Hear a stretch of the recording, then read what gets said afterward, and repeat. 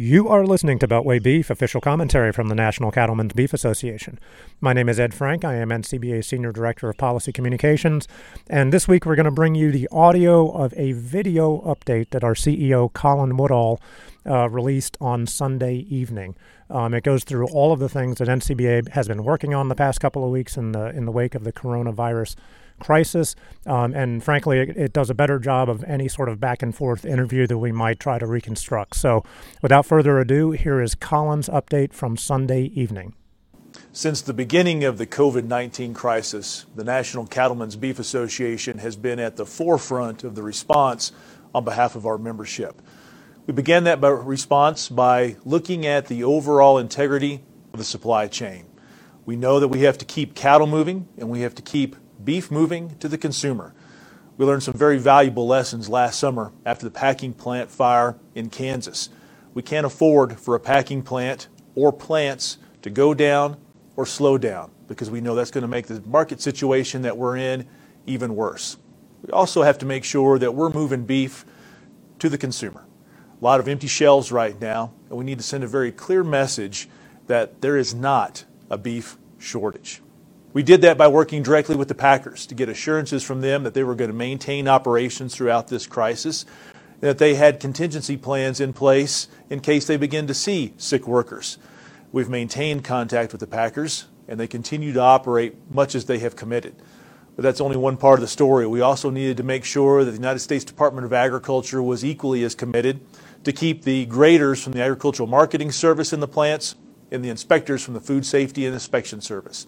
We've talked directly with the undersecretaries of Food Safety and Marketing Regulatory Programs to coordinate and to make sure that that commitment remains.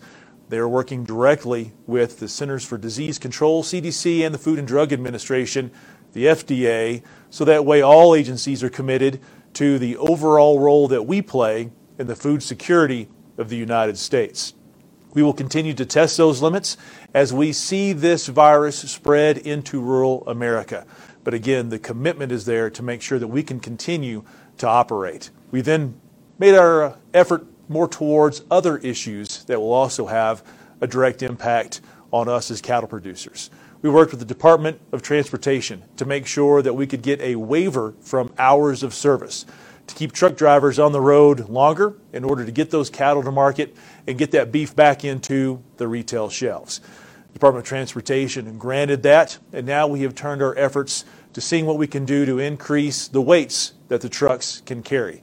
We had language included in the CARES Act, which is the COVID Stimulus Act that Congress passed and the President signed last week, that allows more flexibility for the governors to help with that effort.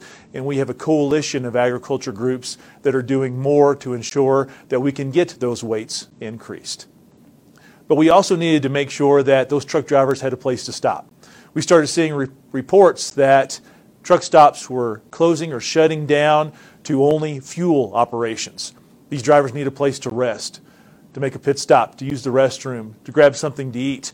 And so after we started to hear those issues, we again worked with the Department of Homeland Security and Department of Transportation to make sure that there was a commitment that they also be considered part of the critical infrastructure of the United States. That has helped keep the trucks on the road, to keep the supply chain moving. And so far, we're very proud of the commitment from cattle haulers and from product haulers across the country in working the long hours they need to keep the shelves full.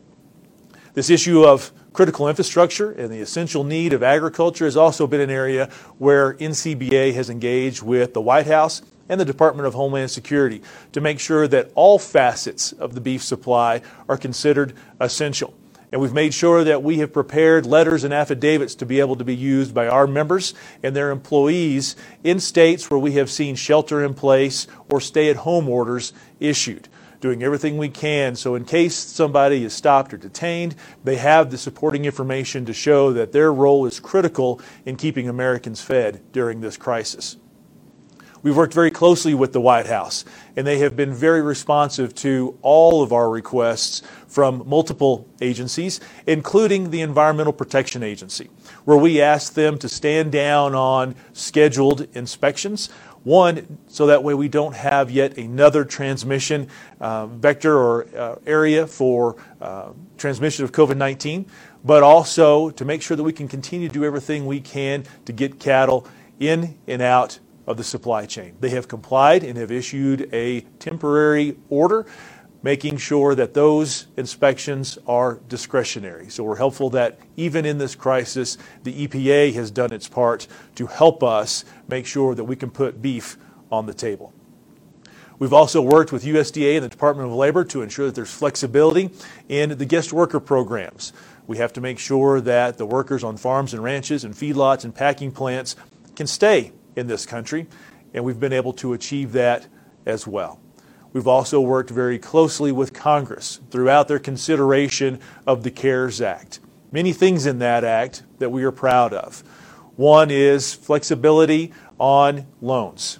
We know that in our work with the Farm Service Agency, FSA, at USDA, that we are seeing more flexibility on loan applications and in the execution of loans. There were more provisions included in the CARES Act that will help with that, and we will continue to work with lenders across the country to make sure that they are being flexible in this time of need. We've also been working with Congress and the IRS through the CARES Act on some additional flexibility on taxes, and we were able to get some provisions included in the bill that helped with net operating losses and also on interest deductions. But probably the biggest win is the inclusion of money earmarked specifically for a stimulus program for the cattle industry. Now, there's been a lot of questions as to why we need that, but we have seen some significant market impacts through this, and the grassroots members of this association and the leadership and our state affiliates got together and made the decision that we needed to go in and also ask to be a part of this very important program.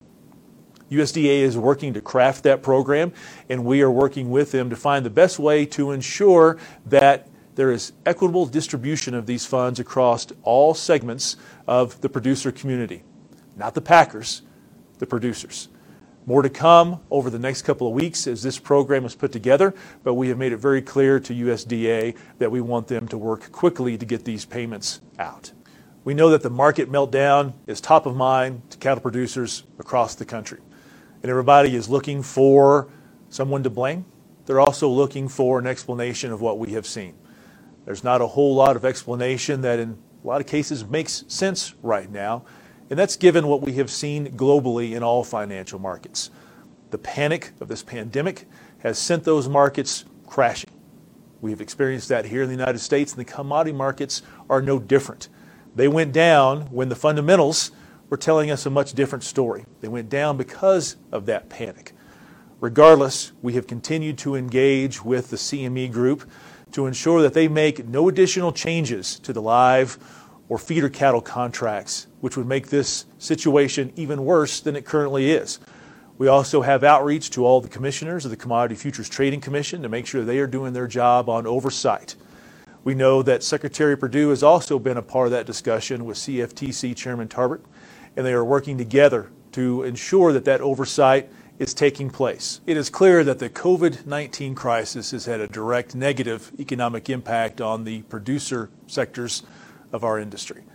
That is why I have made personal phone calls to each of the top 4 packers, and I was firm in laying out my expectations that they be active in the market and aggressive in their bidding.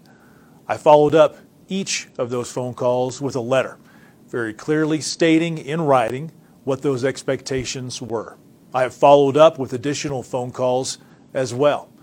Now, I know many of you watching this don't believe the Packers have done near enough, but I think if you step back and you look at what we saw in the market this week, it's very clear that they listened to us. We're not done with this discussion, though. We still have much more to get through, and I will continue to have those conversations with the Packers to make sure that the additional money that they are getting from boxed beef eventually makes it back down to the producers, because we need them to keep operating, but they also need us to keep operating. And we need to make sure that all segments of this industry are financially healthy if we're going to make it through this crisis and beyond. It's also important to note that Secretary Perdue is also watching the Packers very closely, and he's made that clear.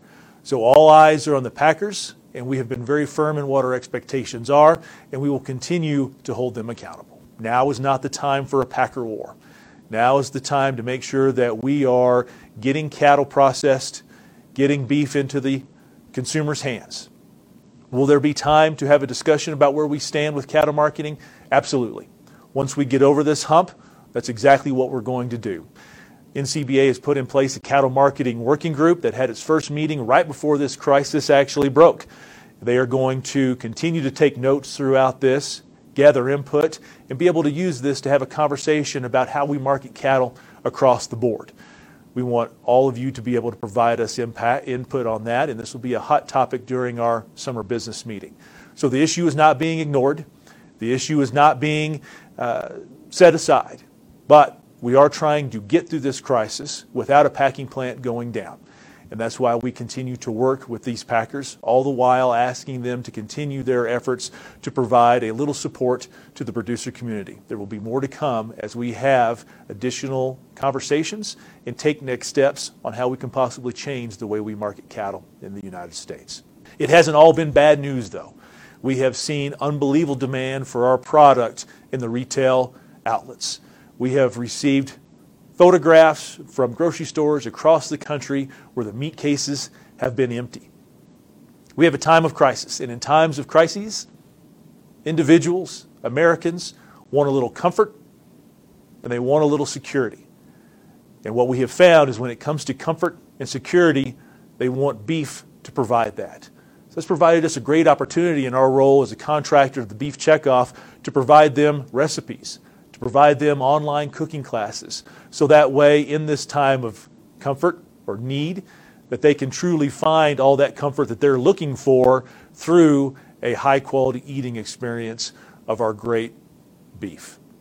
We will continue to do that. We will also continue to work with the food service partners of ours to try to get them through this hump.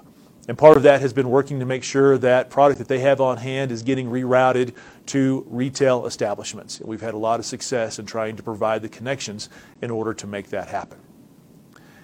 What's also been interesting to note is with many of these photographs of empty meat cases, right next to it is a case full of Beyond Beef and alternative or fake meats.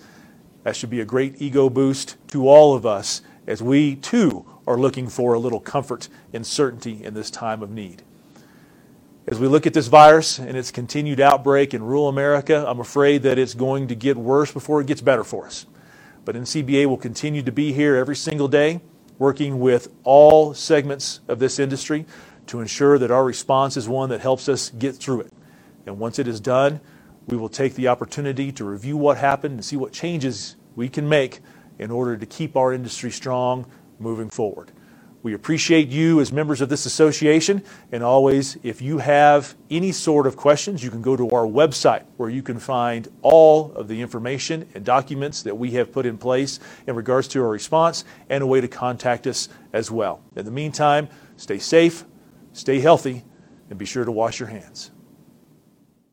You've been listening to Beltway Beef. Until next week, eat beef, keep the beef moving, stay safe, stay healthy. Check us out online at policy.ncba.org and follow us on Twitter at @BeltwayBeef for the latest updates. Thanks for listening.